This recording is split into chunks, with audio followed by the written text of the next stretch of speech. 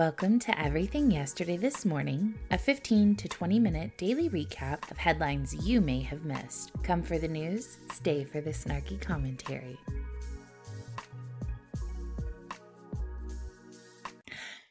Good morning and welcome to Thursday's edition of Everything Yesterday This Morning. I am your host, literally Heather. Okay, so originally I was going to use the morning show today to discuss the absolutely atrocious national security strategy that was released yesterday. I, however, want to give it the time and attention it deserves, which means I'm going to have to do some research and work that I did not have time to do last night due to book club. Just know that it was released and it's hot garbage. So I'll be working on that this weekend. Now on to what you may have missed. Pennsylvania's top-ranking state elections officials said Tuesday a new U.S. Supreme Court decision regarding how rules for the state's mail-in ballots had been applied in a county judge election doesn't change her agency's guidance about counting them. Acting Secretary of State Lee M. Chapman said county election officials should count mail-in votes that arrive in exterior envelopes with inaccurate or non-existent handwritten dates, despite a requirement in state law. So she's telling county election officials to violate state law in spite of a U.S. Supreme Court decision. So I just want to make it really clear as I go through this because it's a lot of legal jargon. The Secretary of State is advising county election officials to violate state law in spite of the U.S. Supreme Court. The U.S. Supreme Court earlier Tuesday had declared as moot a decision in May by the Third U.S. Circuit Court of Appeals that had said mail-in ballots without a required date on the return envelope had to be counted in a 2021 Pennsylvania judge race. Chapman issued a statement saying that the High Court decision did not affect a separate previous ruling by a state Commonwealth court in favor of counting ballots with properly dated exterior envelopes. The new decision, Chapman said, provides no justification for counties to exclude ballots based on a minor omission. And we expect that counties will continue to comply with their obligation to count all legal votes. Well, it's not legal if the paperwork isn't filled out properly. Chapman works in the administration of Governor Tom Wolf, and this is the stuff that pissed me off in the 2020 election. The Third Circuit had said the state election law's requirement of a date next to the voter's signature on the outside of the return envelope was immaterial. That lower court had said it found no reason to refuse counting the ballots that were set aside in the November 2nd, 2021 election for Common Pleas judge in Lehigh County. If you want the ballots to count without the proper documentation like the date, which is pretty darn important if considering there are deadlines for things like elections, then you go through the proper process within your state legislature to change the election law. You don't just unilaterally say, okay, guys, I know this is the law, but we're just going to ignore that and count these anyway. I couldn't go into the post office and apply for a passport and not give them my social security number. It's immaterial. You don't need that information. Just give me a passport. It doesn't work that way. Those votes were enough to propel the Democrat Zach Cohen to victory in the race. He has since been sworn in, and the new U.S. Supreme Court decision is not expected to reverse the results of Cohen's election contest. In the latest decision, the justices ruled 7-2 that the Third Circuit must dismiss the case as moot. Joshua Voss, who is a lawyer who represents the losing judicial candidate in the race, said in a phone call he believes that the effect of the new high court ruling is that the state law goes back to where it had been until it's changed. That's what it is. The Department of State certainly should update their guidance, but at the end of the day, elections are administered by counties, and counties will need to assess what the state of the law was. Pennsylvania allowed only limited use of absentee mail-in ballots until 2019, when a state law okayed them for voters who did not qualify from a list of acceptable excuses. A lawsuit by Republican lawmakers challenging the mail-in voting law is pending in state court, while in August, the state Supreme Court upheld the law against a separate challenge. More than 2.5 million Pennsylvanians voted by mail during 2020's presidential election, most of them Democrats, out of 6.9 million total votes. Chapman said Tuesday that more than 1.1 million absentee and mail-in ballots have been requested for the fall general election. The top defense official in Taiwan said Wednesday that firing on encroaching Chinese aircraft or vessels would likely spark a wider conflict across the Taiwan Strait that could spiral out of control. Taiwan's Defense Minister Chiu Kuo-cheng said his forces would be compelled to respond militarily if a hostile aircraft or vessel crossed the 12 nautical mile threshold of territorial airspace or sea, including on Taipei-controlled islets off of China's eastern coastline. We will give warnings and lock on as it approaches. Locking on is also a form of warning. If it ignores these warnings and continues its approach, then we will act in self-defense, said Chiu, referring to hostile aircraft or vessels. The intentions of approaching aircraft would be clarified.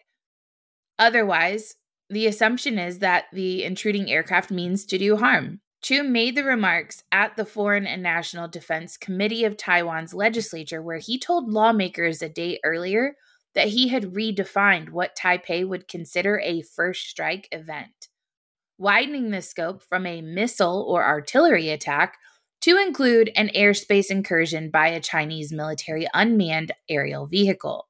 If there were a first strike, Taiwan would have to prepare for more, Chiu told opposition legislator Johnny Chang. Asked whether a counterattack by Taiwan's defenders could start a war, he replied, yes, it would be a very serious situation. That's why we emphasize the need to be cautious and why we were restraining ourselves not to fire rashly a while ago. There's a reason for that. Beijing claims Taiwan as its own, but has no practical control over the island. Taipei and the Taiwanese public have little interest in a political union with China, which refuses to rule out the use of force to achieve unification. Come here, I just want to give you a hug. The Chinese military drills in August, a stated response to Nancy Pelosi's visit to Taipei, brought the People's Liberation Army warships and fighter aircraft closer to Taiwan proper than at any time in recent decades. However, they did not enter Taiwanese territorial waters or airspace, Taiwan's defense ministry said at the time. The drills appeared to be a show of force, Beijing seeking to signal resolve to Taiwan, the United States, and others. But China also has no intention of embroiling its military in a major crisis in the lead up to the Chinese Communist Party all-important 20th National Congress, where Xi Jinping is expected to extend his rule as General Secretary for another 5 years. It's interesting that Joe Biden recently came out and said, we'll go to war for Taiwan, and now they're flirting with floating out the potential for retaliatory action. Oh, we have the U.S. backing? Well, we're pretty tired of China's shit. Just letting you know we might start some stuff over here. NATO will push ahead with long-planned nuclear exercises next week, despite rising tensions over the war in Ukraine, and Putin's insistence that he is not bluffing at all about using all available means to defend Russian territory. The exercise, dubbed Steadfast Noon, is held annually, usually runs for about a week. It involves fighter jets capable of carrying nuclear warheads, but does not involve any live bombs. Conventional jets and surveillance and refueling aircraft also routinely take part. 14 of the 30 NATO member countries will be involved in the exercise, which was planned before Russia invaded Ukraine in February. The main part of the maneuvers would be held more than 1,000 kilometers from Russia. It would send a very wrong signal if we suddenly now canceled a routine, long-time planned exercise because of the war in Ukraine. That would be absolutely the wrong signal to send, NATO Secretary General Jens Stoltenberg said on Tuesday. Peace and calm is always the wrong signal to send when you're wanting to start World War III. Better not do that. Go ahead, have your exercises, maybe even get closer than 1,000 kilometers. That would be smart. NATO's firm, predictable behavior, our military strength, is the best way to prevent escalation. If we now created the grounds for any misunderstandings, miscalculations in Moscow about our willingness to protect and defend our allies, we would increase the risk of escalation. With the Russian army retreating under the blows of Ukrainian forces armed with Western weapons, Putin raised the stakes by annexing 4 Ukrainian regions and declaring a partial mobilization of up to 300,000 reservists to buttress the crumbling front line. As his war plans have gone awry, Putin has repeatedly signaled that he could resort to nuclear weapons to protect the Russian gains. The threat is also aimed at deterring NATO nations from sending more sophisticated weapons to Ukraine. NATO, as an organization, does not possess any weapons. The nuclear weapons nominally linked to NATO remain under the firm control of 3 member countries: the United States, the United Kingdom, and France. The alliance's secretive nuclear planning group will meet on Thursday among defense ministers. Stoltenberg described Putin's spiraling nuclear rhetoric as dangerous and reckless, and underlined that the allies have also conveyed clearly to Russia that it will have severe consequences if they use nuclear weapons. We are closely monitoring Russia's nuclear forces, Stoltenberg said. We have not seen any changes in Russia's posture, but we remain vigilant. Yeah, because Belgorod being launched and floating around the Arctic doesn't indicate a change in posture at all. Oil and gas giant ExxonMobil illegally fired 2 workers that it suspected of leaking information to the Wall Street Journal, the U.S. Department of Labor had said. The company has been ordered to reinstate the employees and pay them $800,000 in back wages and damages. It was reported in September of 2020 that some current and former employees thought that Exxon's huge growth plans related to its investments in the Texas Permian Basin, which were included in SEC filings made by the company, were unrealistic. The sources also told the publication that there had been disagreements over the present value of the oil and gas in a part of the basin known as the Delaware, based on differing beliefs on how fast Exxon could drill. The claims made about drilling rates are demonstrably false, an Exxon spokesperson told Insider on Wednesday. The speed the employees claimed was not only possible, but we achieved that speed 3 years ahead of the plan they questioned. It turns out the employees were not qualified enough to offer an opinion, let alone make a credible complaint. A federal whistleblower investigation by the department's OSHA, found that the company had fired 2 computational scientists who raised concern in late 2020 about the company's use of assumptions. Exxon said that it terminated one of the scientists for mishandling proprietary company information, and the second for having a negative attitude, job hunting, and losing the confidence of company management. But one of the scientists who had been fired was a relative of a source quoted by the Journal article and had access to the leaked information, OSHA said. The agency said its investigation determined that the scientists' communications with the Journal were protected by whistleblower laws. OSHA said that neither of the fired scientists were revealed as sources for the article. The company rejects all claims made by the former employees and will defend itself accordingly. They added that the terminations were unrelated to the concerns the employees had raised and that the company would appeal the Department of Labor's findings. I thought that this was an interesting situation because they actually accomplished what was said they couldn't accomplish. Those employees were fired. It's my understanding that Texas is an at-will state. I don't know if this takes place somewhere else, though. Alex Jones must pay at least $965 million in damages to numerous families of the victims of Sandy Hook's mass shootings for falsely claiming that they were actors who faked the tragedy a Connecticut jury said on Wednesday. The verdict, which came after 3 weeks of testimony in a state court in Waterbury, Connecticut, far outstripped the $49 million that Jones was ordered to pay in August by a Texas jury, in a similar case brought by 2 other Sandy Hook parents. The Connecticut verdict applies to both Jones and his company, Free Speech Systems, LLC, the owner of Jones's InfoWars website. FSS filed for bankruptcy in July. The plaintiffs in the Connecticut case included more than a dozen relatives of 20 children and 6 staff members who were gunned down at Sandy Hook Elementary School in December of 2012. Jones claimed for years that the massacre was staged as a part of a government plot to take away America's guns. Jurors said the plaintiffs should also be awarded attorney's fees, which are set to be determined in November. During a live broadcast as the verdict was read, Jones vowed to appeal and said his company's ongoing bankruptcy will protect InfoWars in the meantime. "We're fighting Goliath," he said. Jones's lawyer did not immediately respond to a request for comment.